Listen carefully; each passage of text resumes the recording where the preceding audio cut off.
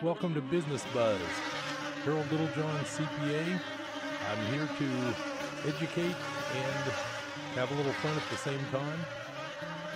I'm always interested in trying to help everybody with at least a good second opinion. It's not always what you hear that is the best advice for you. It's always to at least get, I like to get the other side of every story. And that's what I'm kind of here for, to help you. Business Buzz, try to keep things local. I've got a lot of interesting stories today, but I've also got a plan that I told you about last time that I'm going to introduce you to. And what it is I was teasing you last time about how to never pay capital gains tax on real estate. And I go through this a lot of times when I'm talking with my clients. And I figured, well, that's really, I think it's valuable information. I think everybody can at least going to learn something about it that'll help them in particular. And it's not real complicated, but it's just something that people aren't really aware of until they hear somebody actually kind of lay it out for them. And that's really the secret to the whole thing. So I sort of wanted to start out with, I want to talk about that because it has to do with being tax season. It's kind of all I'm doing. I'm kind of living in the tax world right now and seeing people every day. I will report, I think I mentioned it last time, there is definitely lower taxes on the horizon. The main thing is that the lower rates are letting people actually reduce their tax liability in the thousands of dollars. I just saw someone today, and their total income, it was like, I don't know, 120,000, and they have some deductions. The bottom line is that their actual liability in 2018 is, with the same amount of income, is going to be $3,000 less than it was for the 2017. So that to me was really significant and that's mainly based on the new tax rates. The old 15% bracket is now the 12% bracket, and the old 25% bracket is 22% for most people. That alone is a 3% decline in the calculation of the income tax. So if your taxable income's around $100,000, you're getting around $3,000 of a tax break between 2018 and 2017. Fairly significant when you think of that. If you look at, if you figure that a lot of families in Chico here are going to be having $250 a month extra to spend or to save or to invest with, that's really going to be some kind of positive, I think, as we go. Nobody knows exactly what's going to happen. Nobody knows for sure what the effect is going to be, but I do like to mention the fact that now that I'm seeing people on a daily basis here during tax season, the tax rates are definitely lower next year, and they're helping a lot of people. And again, I'll mention there's a few things that happen with the new tax rules that are actually hurting a few clients, and it's mainly what's called employee business expenses. If you have questions about all these types of things and you need a second opinion or just somebody to talk to for the first time, if you've been doing your own taxes, you can call me. My number is 895-3353, and I'm always happy to help. Whatever your question might be, it's also a good second opinion if somebody told you something that you didn't like. Like I say, there's a lot of good tax experts here in Chico, and I'm available for a free consultation. I'm sure some others are too. But just wanted to mention that, 895-3353, and it's not a problem. If you have a question, you can call me. I wanted to start out today with an article that came up. It came up a couple of weeks ago, and it's called $20 billion Hidden in the Swamp. Feds Redact 255,000 Salaries. And I'll just start reading a little bit of this. It's just an interesting article, and I'd never heard about it anywhere else, but I want to share it with you. says the only thing the bureaucratic resistance hates more than President Trump is the disclosure of their own salaries. It's a classic case of the bureaucracy protecting the bureaucracy, underscoring the resistance faced by the new administration.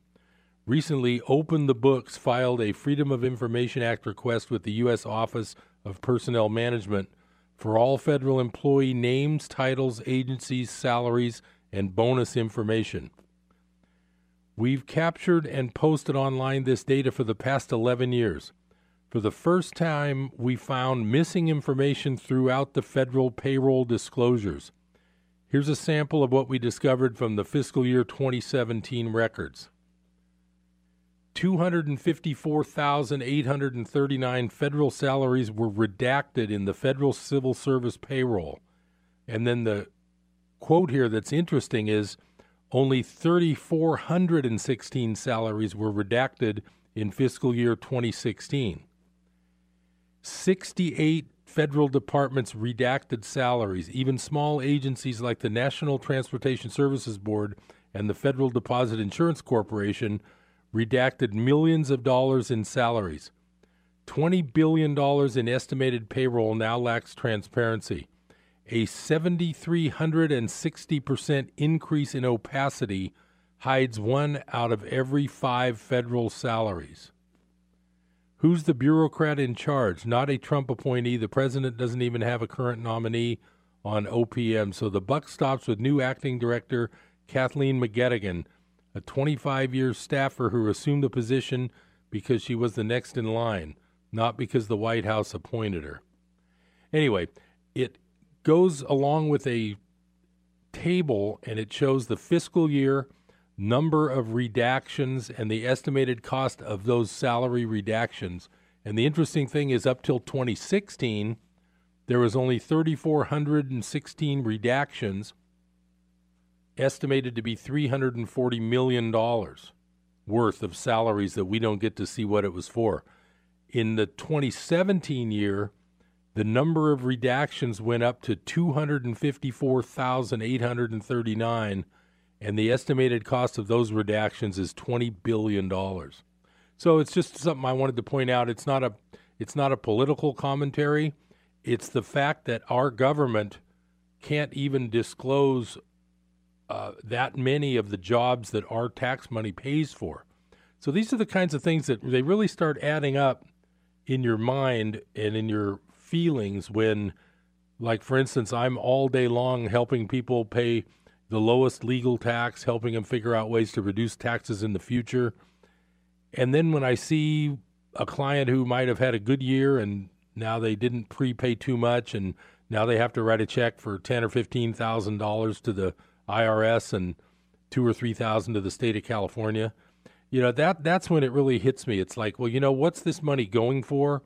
And then you read an article like this where, 250,000 federal jobs are not even listed as to what the salary is. It's just, to me, that's pretty incredible. It does go on to show the departments where the redactions happened. It looks like the redactions went up the most in Department of Homeland Security. It went up from 45 the year before to 137,000. And I'm just guessing if these departments are concerned about possibly budget cuts in the future, that's why they're now redacting. Maybe it'll slow down a budget cut if it takes a while for someone to dig in and find out what the salaries are. In other words, is this like a delay tactic so that somebody can't look at the list right off the bat and say, we're going to slash, 10% of this budget? And I guarantee there's probably a lot of meat that could be cut off of some of these departments. And like I say, that's what hurts when people write checks for taxes. Nobody begrudges local police and fire. Nobody begrudges roads being maintained. Nobody begrudges sidewalks for kids to go to school on. I don't think anybody begrudges that stuff. But it is hard to swallow when you see the waste of billions and billions of dollars in our federal budget, and now we can't even see where the salaries are going. I just think that's sort of incredible. I find it quite hard to fathom. Now, there was also, I really want to dig into this thing about these capital gains, because a lot of clients, they start freaking out if they know that they've got a home or a rental property or some sort of property that has gone up a lot in value. And of course, if you've owned real estate for 30 years and you paid, $40,000 for a house in the 1970s or 80s, well, the 80s wasn't that cheap, say 90,000, and now it's worth 300,000. You've tripled your money, and if you ever go to sell that house, you're going to pay a bunch of tax because you have a huge capital gain. One of the things I like to tell people about is the possibility of never paying capital gains tax on real estate and on a real estate gain. Now, the way to work that is there's two main rules that we can work with in the real estate tax world that are the biggest tax savers around. The first one is the exclusion of gain on the sale of a principal residence. Keep in mind, when I talk here on the radio to you about the ways these things work, this is not financial advice. You still need to contact a tax professional to get the details of your own particular situation. These are just general rules that I like to bring up and educate people with, but you can't rely on what I'm telling you today and go out and do a deal and then say, oh, Harold said that there was going to be no tax on this deal. Well, I can't vouch for that unless I've actually sat down with you and looked at your numbers. So don't take this as actual tax advice.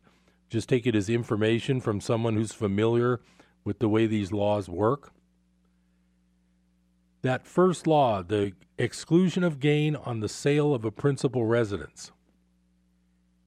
If you have owned and lived in your house for 2 of the previous 5 years, and you've simultaneously owned and lived in it for 2 of the previous 5, the general rule is that if it's a single ownership, you get to exclude a $250,000 gain on that home sale when you sell your residence. If it's a jointly owned married return type joint home sale, you're entitled to exclude $500,000 of a gain on the sale of a principal residence. When you look at that, it's a huge tax benefit, and you can kind of see where the realty world and the world of realtors and large donors to campaigns over the years have really stacked the deck as far as the tax code in favor of real estate gains getting major tax benefits. This one is huge. It affects a lot of people. It's not just for the wealthy. It's not just for the business people. This is for just anyone who owns a home and the value has gone up. So that's the first rule that comes into play. I'm going to be coming up on the first break today pretty soon, but I'm going to just kind of go through the 2 major rules there's actually 3. I'm not going from notes here. This is being tax season. I'm pretty much just kind of living night and day doing taxes and then coming here to do a little education for the general public. And you, if you're sitting there listening, thinking about the taxes you need to do, hopefully I'll strike a chord here with something that really relates to your tax return in particular. So there's actually 3 rules that are come into play. This first one I just talked about was the exclusion of gain on the sale of a principal residence. The second big rule that comes into play in this idea of never paying capital gains tax on real estate income or on real estate gains, the second rule would be it's called Section 1031, the tax-free exchange of real estate. That is the second giant rule. With that and the first one, we've taken care of pretty much, you've almost taken care of everything up to the death of you and your spouse. So this whole thing takes us all the way to the next generation, this little story I'm going to tell you of how to never pay tax on real estate gains. So that second rule takes us up to the death. Now, there's even an after-death rule here that applies, and the third rule that applies is what's called the stepped-up basis when you inherit property. If you pass away with a property that you paid $50,000 for, but it's worth $300,000 the day you pass away, when your beneficiary inherits that property, there's that break I was waiting for. I'll be right back with the rest of rule number 3 at the other side of the break. Stay tuned to Business Buzz. Harold Littlejohn, CPA. I'll be right back.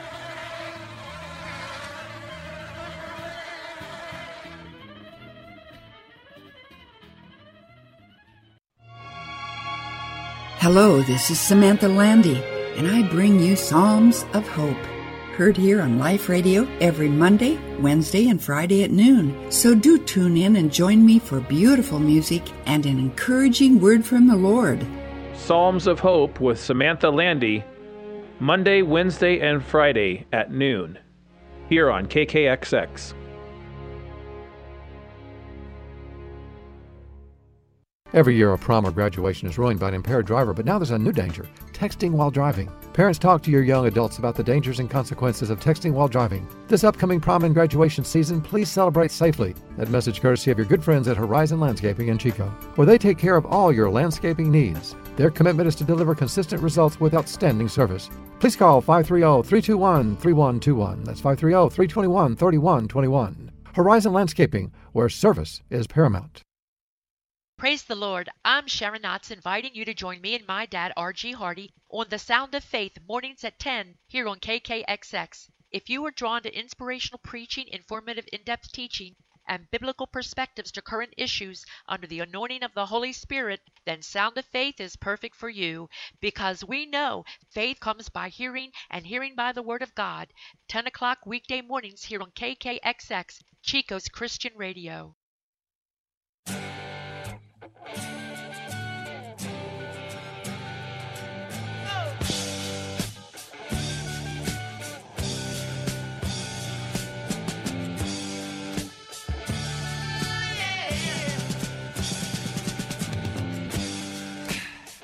Welcome back to Business Buzz. Harold Littlejohn, CPA, filling you in on the lifetime goal of never paying tax on a real estate capital gain.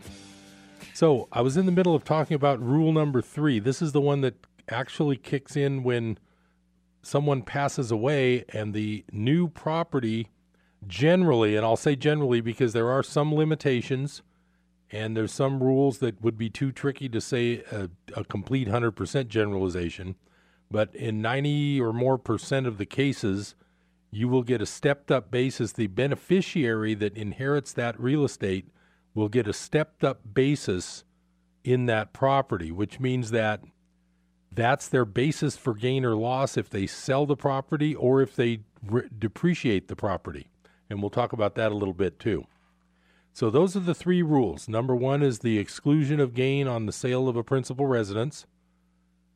Number 2 is the Section 1031 tax-free exchange of real estate. And number 3 is the stepped-up basis upon inheritance of the property. So I'll just make up a little scenario and walk you through how this works. We'll say that the Smiths have 2 homes and 1 rental property to start with. Let's just start that way. And both of the houses that they own, and they go between Tahoe and Chico, and they live in both of them. Well, the one that they live in the most, you can only have 1 principal residence at a time. So let's just say they mainly live in Chico and they have a vacation-type home in Tahoe. And they have a rental property, let's say, in Chico. And they're getting up there a little older, and they decide that they want to move. So they're going to, let's say the job, they retire at age 55 or something, and they sell their Chico house, and they originally paid $50,000 for it back in the 60s, and now it's worth $500,000. They sell the Chico house that was their principal residence, and since they've lived there 2 of the previous 5 years while owning it, they receive a tax-free gain of the $450,000. So They bought it for 50, they sold it for 500. Their gain is 450, that's the difference. That is tax-free because they're a married couple, they qualify for the $500,000 exclusion, and their gain is less than $500,000. That is the first piece in this puzzle that they've accomplished by not paying any tax on this giant real estate gain. Since they're retired from their job in Chico, they now move up to Lake Tahoe, and their Tahoe residence becomes their principal residence. Like I told you, you can only have one principal residence. But now that is their principal residence. And let's say they bought that for $50,000 way back when, and now it's worth $500,000 also. If they live in that it's not new to them. If they live in that Tahoe house as their principal residence, remember the rule for 2 of the previous 5 years, and that's looking back at the date of sale, and they have not had another one of those residence sales within 2 years, they can live in the Tahoe house, let's just say for 2.5 years, and now that house is qualified to earn the right to do another exclusion of up to $500,000 of gain when it's sold, because that house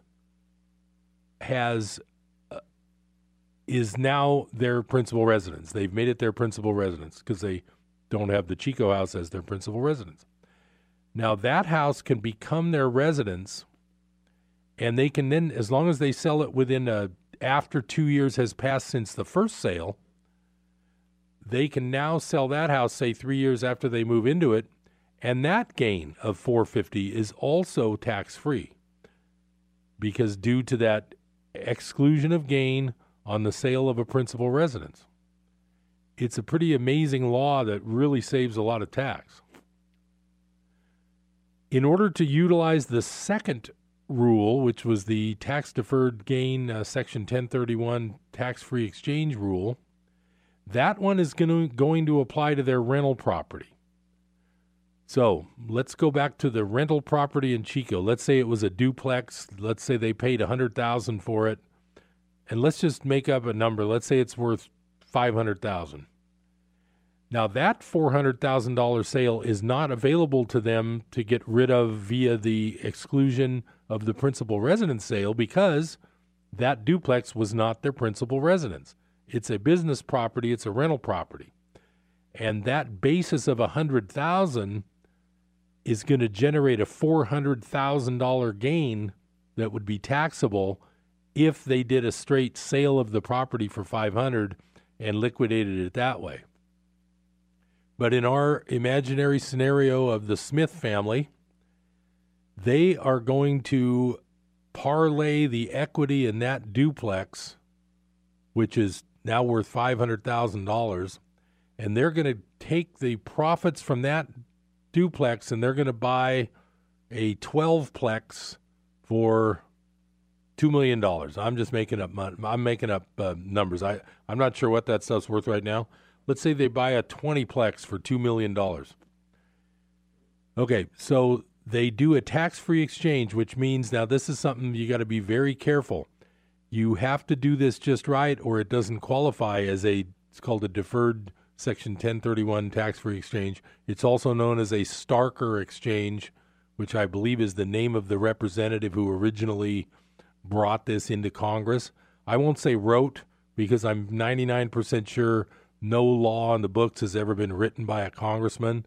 They're all too busy campaigning 24/7 to get their next election taken care of. But somebody wrote it and handed it to him, and he presented it, and his name was Starker. That gain gets kind of absorbed into this new 20-plex that these people bought with the proceeds as a down payment. So they took the $500,000 from the sale of the duplex. They never touch the money. That's the secret on these tax-free exchanges. You can't have the money in your hand. It has to be done through a qualified intermediary.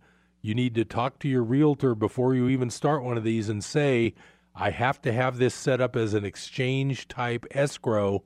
I do not want the money, because once I get able to get the money, that means I didn't do an exchange and I got to pay tax. So they set this up as a qualified intermediary escrow where they're going to do the exchange through the escrow. They never get to see the $500,000 in cash. It sits after they sell the duplex. It sits in the escrow until it's ready to be passed forward onto the purchase of the new 20-plex that they're going to buy, the one they're moving up to. So now the new 20-plex, of course, if it's $2 million, they can either add cash to buy towards the new 20-plex, or maybe they're taking out a mortgage for the $1.5 million difference. However they do it, they don't end up, if they do this exchange properly, and there's lots of rules, you have to identify your new property within a certain number of days of your sale. You have to close, you have to purchase your new property within 6 months of the date of the sale or the due date of your return. That's where it gets complicated. That's why I'm saying don't take this as tax advice. This is just information that I've gleaned over learning these laws over the years. You need to talk to a professional yourself if you have a property like this or any kind of situation like this. You have to hire somebody to give you the lowdown with your numbers and your dates in particular, because I'm just giving you the general rules. So they end up buying a $2 million property.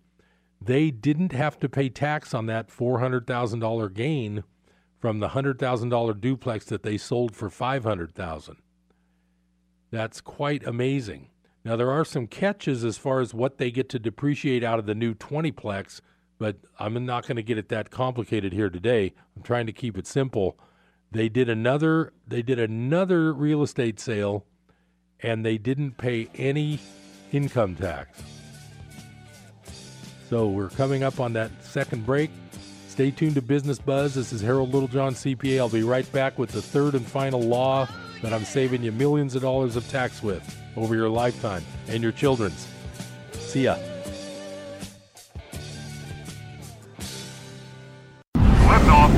Astronaut Bob the Drop here. There's been a lot of talk about water found on Mars.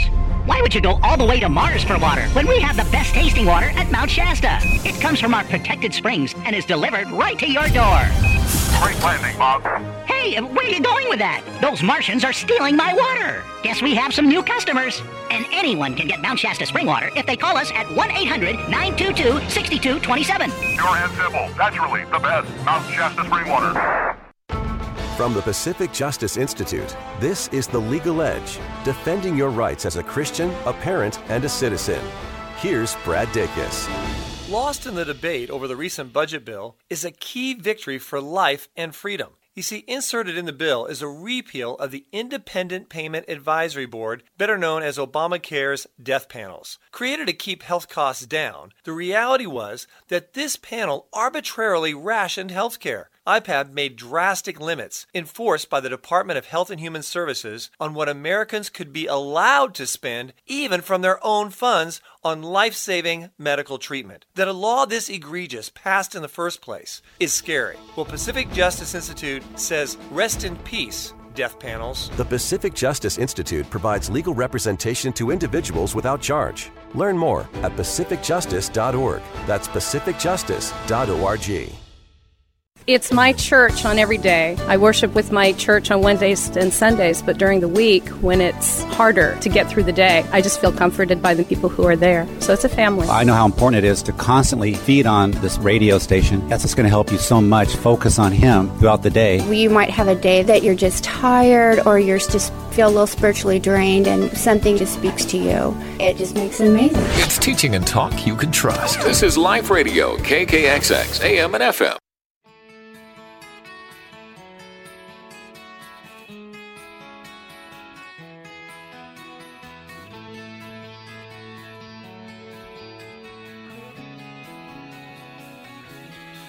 Welcome back to Business Buzz. Harold Littlejohn, CPA, your host, educating you on how to never pay capital gains tax on real estate, if possible. But this scenario, it isn't all that complicated when you really listen to it, I don't think. I don't think you'll find this to be that complex. So we're on rule number 3. So now we have the couple who is living in Tahoe. No, they sold their Tahoe house. I'm not sure where they moved after that. But they got 2 residences, big gains, tax-free. Then they sold their duplex and did a tax-free exchange into a 20-plex that was valued at $20 million. So now we're here 10 years later. They're enjoying some of this money that they got out of those first 2 house sales that they were able to keep, of course, tax-free. And let's say they're living in some assisted living. But meanwhile, their rental properties, the rental 20-plex is now worth $4 million. Here's how this part of it works. You must be wondering now, how could anybody possibly sell this $4 million apartment house and not pay tons of tax? Well, I'll tell you how they would do it. Since they were smart enough to talk to someone like me or another tax professional to figure all this out, they knew better than to give this apartment complex to their children while they were alive. What they did was they allowed the apartment complex to be inherited by their beneficiaries. So now, upon their death, now that when the first spouse dies, it's usually set up to where the property goes to the second spouse. The other thing that's important is you should have all of this type of property when you have real estate in California, the correct title for the IRS to give you all these great tax law help. The correct title is to be listed as community property. You don't want to necessarily just list things as joint tenancy. But I'm not here to give legal advice. I'm actually not here to give tax advice. I'm just giving you some interesting stories and scenarios. You need to talk to a professional yourself. So what happens now is the first spouse passed away, and then about a year or two later, the one called the surviving spouse, that spouse now has passed away. That apartment house that's now worth $4 million now gets inherited by a child. That child, under most circumstances, I'm not saying there might not be one or two that some Sharpie could figure out that I'm forgetting something, but generally, that child could then turn around and sell that apartment complex right away, actually, and not pay any tax because his basis in that property is set due to what's called the stepped-up basis at death. His basis is the fair market value at the date of death of that second surviving spouse. That is the way that family took $300,000 originally, plus the mortgage on the apartment house. So they took maybe $1.8 million, and they turned it into, and I'm just kind of calculating, $1 million for the first 2 houses, plus $4 million for the rental. They turned it into $5 million for the benefit of the beneficiary, which was the ultimate beneficiary anyway. It doesn't have to be a child either. They took the $1.8 million total over their lifetime, and they parlayed it into $5 million, and no one ever paid any capital gains tax on all that realty gain. Now, to me, that's pretty cool. That is another point I want to make. The rule of the stepped-up basis, as long as it's done properly in the deceased person's trust, this is better with a trust than with a will, but that's beyond the scope of this discussion. You need to check your own legal advice and do your own due diligence. It doesn't have to be a child that gets that stepped-up basis. What's confusing is there is a rule that requires that you do have to be a child, and that's the rule of the Proposition 13 low real estate tax. In fact, I just saw a couple today, and their house that's probably worth $300,000 now, I'm guessing, their total tax that they pay on it each year, property tax, is only $600 and something. That's from what's called Proposition 13. It came in 1978, and it protects you from getting hiked up property taxes based on the value of your house. It's based on the price of your house in 1978 if you've lived there that long. The one thing that does require a child to be the beneficiary is if a child inherits a house from you, that child gets to keep the low Prop 13 tax basis if he doesn't sell it. That's the thing that requires a child. But this thing about the stepped-up basis upon death, I'm saying that could happen even if you left it to a non-relative. If you had a friend, if you didn't have anybody you wanted to leave it to that was related to you, but you had a friend like maybe your local CPA that's on Mangrove Avenue in Chico, no, just kidding. But if you wanted to leave that apartment complex to a friend, he too would get the stepped-up basis. It doesn't have to be a child, and it doesn't have to be a relative for that. It's a general rule. That is my story of the Smith family, who basically never paid tax on all that giant real estate gain that they parlayed into $5 million. So next time your friends whine about paying capital gains on real estate, just tell them they should have listened to Business Buzz. They could have gotten some alternative ideas instead of paying that tax. Now, some people, if you need the money and you just want to cash out, yes, you will pay some tax. But the other thing to remember is the best tax rate around is the long-term capital gains tax rate. Now, it's kind of tough to calculate that on like a rental property that you've been depreciating. But the bottom line is, if you buy a place for $100,000 and 10 years later you're able to sell it for $300,000, that big gain will be taxed at a favorable tax rate, a lot lower than the basic rate that you pay on like your wages and stuff. So that is my little education lesson today. Now I'm about to dive into another favorite topic of mine.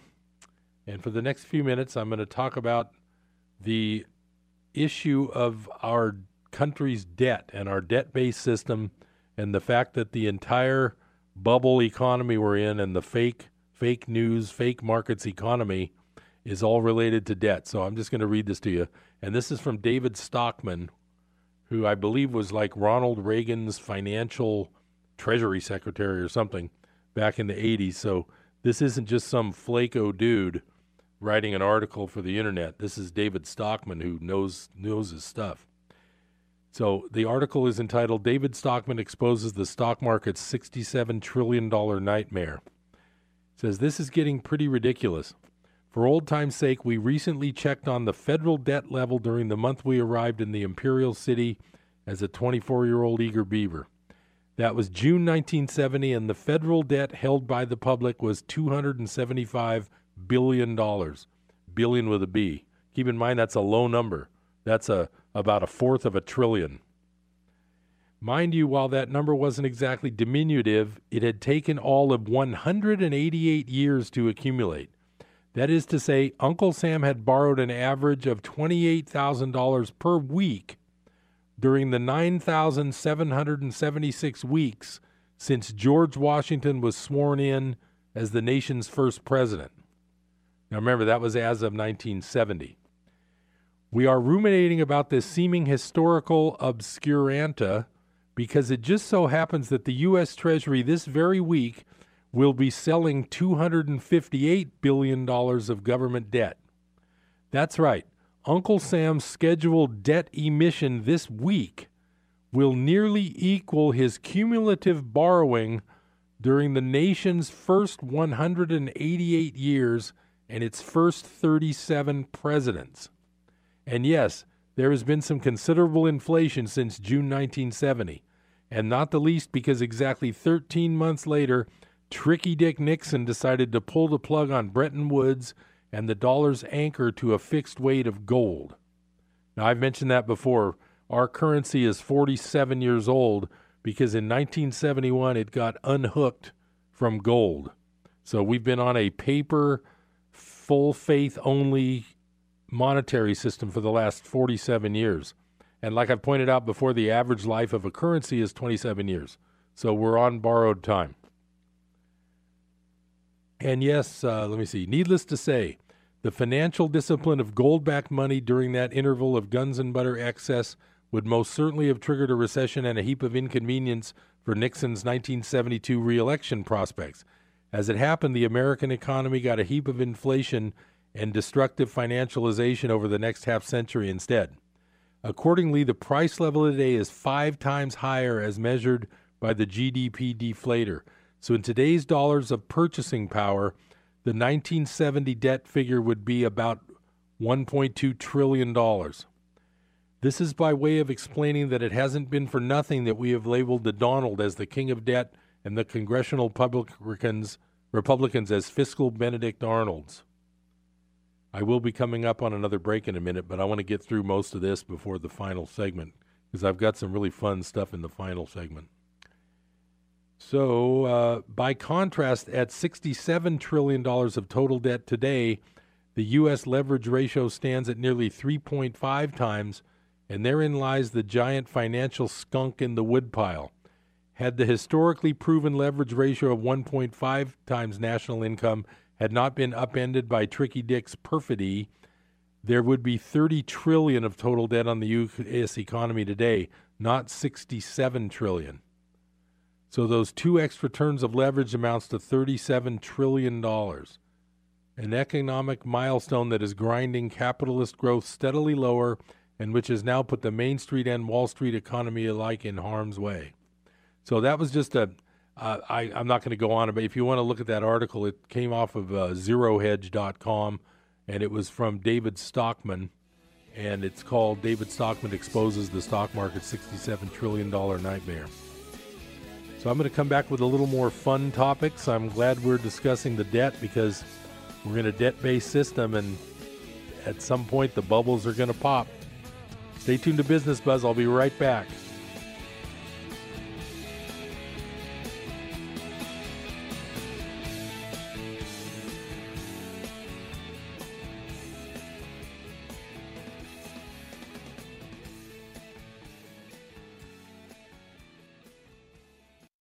Hello, I'm Gary Crossland. Everything in the Old Testament points forward to Jesus. Everything in the epistles points backward to Jesus. That's why I encourage people to read the words of Jesus every day. This is where emotional and spiritual health come from. Jesus said, "If you love me, you will obey my commandments." Well, where do you read his commandments? But in the Gospels. Now, I know that it's easy to get a little confused when jumping between one Gospel and the next, which is why I wrote the Merged Gospels. It's where all four Gospels are literally translated from the Greek, broken down word by word, and merged back together into one beautiful chronological story with not one word of Scripture removed. You can't buy it in stores. It's available only online at mergedgospels.com. It's great for new believers, for personal devotions, and for group studies. There's also an audiobook. And as always, you get to name the price. Just go to mergedgospels.com. My name is Lola Silvestri, and I'm going to be 95 this year. I was very independent. I fell, and I had to have Meals on Wheels. America, let's do lunch. 1 in 6 seniors faces the threat of hunger, and millions more live in isolation. Drop off a hot meal and say a quick hello. Volunteer for Meals on Wheels by donating your lunch break at americaletsdolunch.org. This message brought to you by Meals on Wheels America and the Ad Council.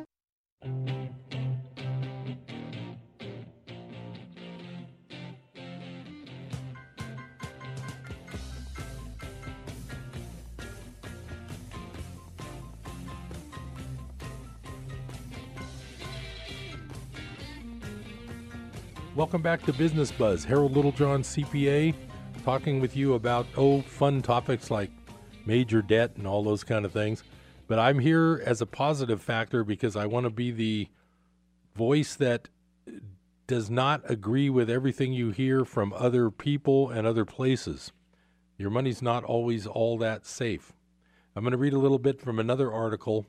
His name, the author's name is Egon von Greyerz. I like to read his stuff, but I like the way he puts this one. It's called, the title of this article is called Own Gold Before Pandora Reopens the Box. And his website is called goldswitzerland.com, and you can read these articles there. I'm just going to give you a little basics on what we're talking about here. In the old Greek mythology, the opening of Pandora's box unleashed many evils on the world. Within the next few years, we will see a modern Pandora's box being opened that will lead to events in the world which will be as devastating as when the ancient box was opened. The very big difference is that this time the consequences will not be part of historical mythology.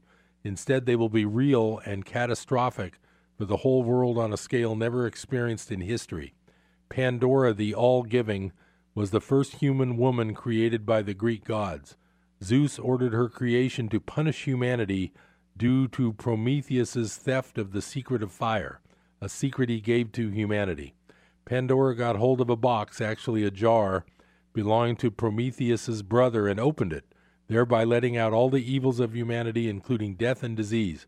Realizing her mistake, she closed the jar, and the only thing left inside was hope. Just as the punishment Pandora inflicted on humanity, the world will in coming years be punished for the excesses, debts, deceit, lies, decadence, and lack of moral and ethical values. I don't think anybody can disagree with that. As the modern Pandora's box is opened, there will be so many problems and shocks that the world will experience that the list will be endless. Now here's where he gets to the point. There have been innumerable periods in history when a sound economy based on sound principles has been transformed into massive debts, money printing, and more. Some of these cycles have been of a smaller magnitude, and virtually all of them have been local or regional. Thus, we have seen many examples of economic collapse in individual countries like Argentina or in regions like the Roman Empire. Now, here's the main point of this article. But never before in history has virtually every country and every region been insolvent or bankrupt simultaneously. Then he just sort of lists things. Here it says China, debt to gross domestic product, 833%. If we start with China, debt has grown exponentially in this century. Now remember, this century, when I hear that, I think about like the whole 1900s of 100 years. No, we're talking 18 years since the year 2000. Has grown exponentially in this century from $2 trillion to $40 trillion. Like most debt-based countries, China has to grow debt at ever-increasing rates to expand GDP. Since 2009, Chinese debt has grown 3 times faster than GDP. Now remember, GDP is gross domestic product. That's like the total production of the entire country for the year. China's debt to GDP ratio is estimated at around a massive 300%. But if we base debt to GDP on the Financial Stability Board figures, the result is very different. Included in their calculation is also all financial assets. On that measure, the Chinese debt to GDP ratio is a staggering 833%. That means 8 to 1. UK, debt to GDP 1,008%, but China is not the worst. Using the same measure, the UK, being the world's largest financial center, has 1,008% debt to GDP. That means 10 to 1. Many industrialized countries are above 400%. Switzerland, with a banking system which is too big for the country, would also be at the top of the list. And then he goes on to list these places. Then he says, third on the list is Japan, 657% of debt to GDP. I won't go into all those details. Then he also mentions another major problem for Japan is the aging and shrinking population. In 2065, 40% of the population will be 65 and over. So that's not good either for the economy. And then he goes on to talk about the EU, a disaster waiting to happen. And he calls them the unelected and unaccountable Brussels elite is doing what they can to hide the euro area problems. Going from a customs union to a political and economic union has been a disaster for major parts of Europe. The people in the UK decided that they did not want this elite to make most of the laws and regulations for Britain. That's something to remember when you hear about the EU. This entire people running the EU's financial center in Brussels is unelected, and that's why Great Britain voted to leave the European Union. Brussels are using all the tricks in the book to stop Brexit with threats, blackmail, etc. The UK is not the only country fed up with being ruled by Brussels. Poland, Hungary, and the Czech Republic have difficulties living with foreign rule. So he goes on to talk about that. So the bottom line and his point is that in order to keep this whole thing going, there has to be more and more money printed to cover the interest on all this debt. So, and herein lies the crux of the financial system and the world economy. We live in a world which can only survive with ever-increasing amounts of debt. The world is long past the point when the real economy grows without financial stimulus. Whatever country you choose, the result is the same. Take the U.S. Debt has grown almost 4 times since 2000 and GDP hasn't even doubled. The world needs a continuous stimulant in the form of an injection of printed money and credit just to survive. That is why debt is growing exponentially while real GDP is not growing at all.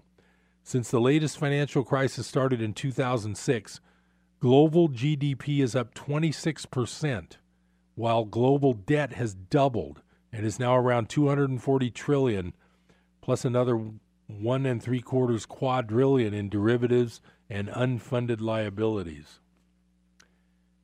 How can anyone believe that a sick world based on debt can ever cope with the reduction in stimulus that the Fed and ECB have now started? Now here I'll just interject. Our Federal Reserve and the European Central Bank has acted as if they're not going to keep buying this debt and to keep propping it up.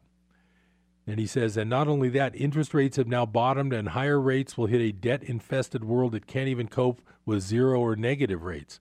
But the cycle has turned and inflation combined with higher rates are next. There is nothing governments or central banks can do. Collapsing currencies and collapsing debt markets will cause massive inflation and rates in the teens at least, and governments will be helpless. All they can do is to apply the failed Keynesian medicine of more credit and more printed money. It is evident that a world in a debt crisis cannot be cured by the same medicine that caused it in the first place. More debt and more printed money can only multiply the problem exponentially. There is no time in history when major debt expansion has created real prosperity for the world as a whole. Yet there is the minuscule minority which has benefited, but most of their gains will disappear, as we will experience the biggest wealth destruction in history. There is nothing sound in our current financial system. Virtually all sovereign nations are bankrupt. Add to that the pension, Social Security, medical, and other unfunded liabilities. There will be no money for any of that. Tax revenues will collapse, and there will be no or very little money to pay for any government expenditure, whether it is schools, hospitals, defense, roads, transport, etc. Most of the problems of debts, deficits, insolvent banks, and sovereign nations are known to anyone who cares to study it, but governments and central banks have decided to put their heads in the sand, hoping the problems will go away. But when Pandora's box opens fully this time, it will not just be all the known problems which will shock the world, because in a world based on debt and printed money, there will be numerous falsities, frauds, and concealed bad news emerging. Shocking events will come out of every corner. We will find out that governments have lied to us in any area from finance to politics. Both banks and central banks will have hidden all the bad news, just like a fraudulent trader who hopes to recover on the next position. The same with big corporations.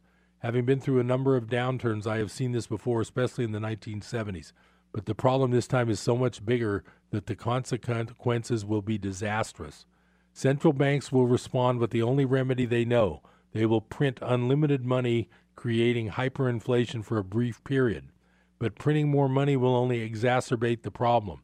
And writing off all debts, which many people put forward as a solution, is certainly not a panacea. If it was that easy, why don't we just continue to borrow and print and write off the debts to create the ultimate Shangri-La? For one simple reason, it doesn't work. If all the debt is written off, then the assets that this debt has supported will also implode in value. Thus, we would have a wealth destruction of a magnitude that the world has never seen before. Most financial assets will disappear or lose 90 to 95% in value. The most likely outcome is not that debts will be written off, but they will implode in value since they will never be repaid. The consequence will be the same, a deflationary implosion of debt and assets. So, anyway, that's fun reading, but like I say, it's not negative because I'm telling you that you need to at least be aware that the money that you supposedly own in these digitized bank accounts is not always as safe as people want to let on that it is. It really isn't that safe in the long run, and you need to at least hedge your bets and protect yourself. And of course, Von Greyer's thing is physical gold. You know, being a Swiss guy, you know, they're kind of into that stuff. But I just wanted to point that out to you because it's not going to be pretty when these bubbles burst, and I don't know when that'll be. Could be this year, could be next year, could be 10 years from now. But whenever it is, you do want to be safe and you want to have at least bought some form of money insurance when the stuff hits the fan, I should say. Okay, I've got a few minutes left. I'm so happy you're still with me. It's interesting news, and I don't want to depress anybody, but you really got to be on your toes. You can't just assume that everything you own is going to stay in good shape like it looks like it's at right now. So the next segment I wanted to talk to you about in these last few minutes is just some things I've been really studying lately a lot. And there's a real good book that I've been listening to a lot on my CDs instead of reading. I never have time to really sit and read a book, so I listen a lot when I'm driving. And this book is called A New Earth, and it's by Eckhart Tolle, the author of The Power of Now. So he's a real deep thinking guy, and it's very interesting the things that he comes up with. And then he tells stories and fables, and he kind of points out. And one of the things that I really got out of his things yesterday, I was driving quite a bit, so I was listening, is the idea of non-judgment and non-attachment. And the basis of what he's saying is that everything in the world is going to go away at some point. He's got a little fable where the king begs the wizard to tell him how to be happy, and the wizard tells him, well, it's going to cost you everything you have. And the king ends up with a gold ring, and on the gold ring it says, this too will pass. So the point of that little fable is that non-attachment to things that are going to go away is a very powerful tool to help with your general well-being. The more you're attached to things, the more you're going to be depressed or upset when those things go away, which they always do. If you've noticed, everything changes. Nothing stays the same, and eventually everything will be completely gone. People will be gone. Your expectations of people will go away. Your happiness with the way they react to you will go away. I'm just listing off some things. I didn't do any written notes on this. The attachment to things is probably the biggest cause of suffering in the world, and it doesn't need to be that way.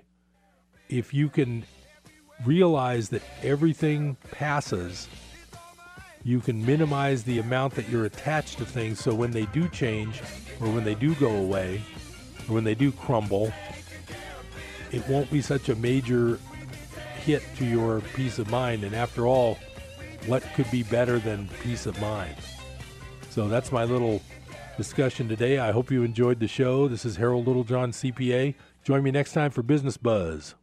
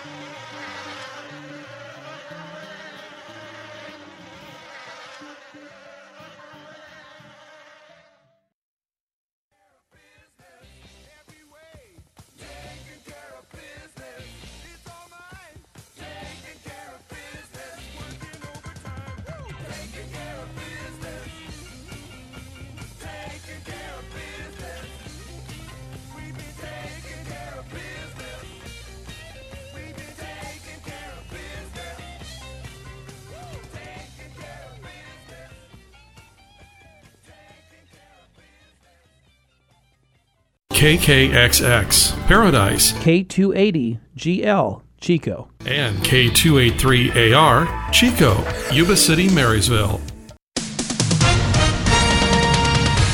With SRN News, I'm Val Dior. Wisconsin Congressman Mike Gallagher tells the Salem Radio Network that President Trump's foreign policy team is ready with a clear-eyed approach to upcoming talks with North Korea. Guys like Mike Pompeo and John Bolton are approaching this with a clear-eyed understanding of what the North Koreans want and what they're up to, and I have confidence that they won't allow themselves to be fooled in the way the Obama administration was fooled by the Iranian regime. Gallagher says the president's team will not agree to remove the U.S. president's presence, that is, from the Korean Peninsula, something North Korea and China want. And it was confirmed today that CIA Director Mike Pompeo, now nominated as Secretary of State, has indeed met with North Korea's leader Kim Jong-un sometime around Easter. Senators hear from Olympic athletes about sexual abuse and what Congress should do to protect them. Senator Jerry Moran says the athletes suffered great injustice from convicted Olympic gymnastics doctor Larry Nassar. You are all enormously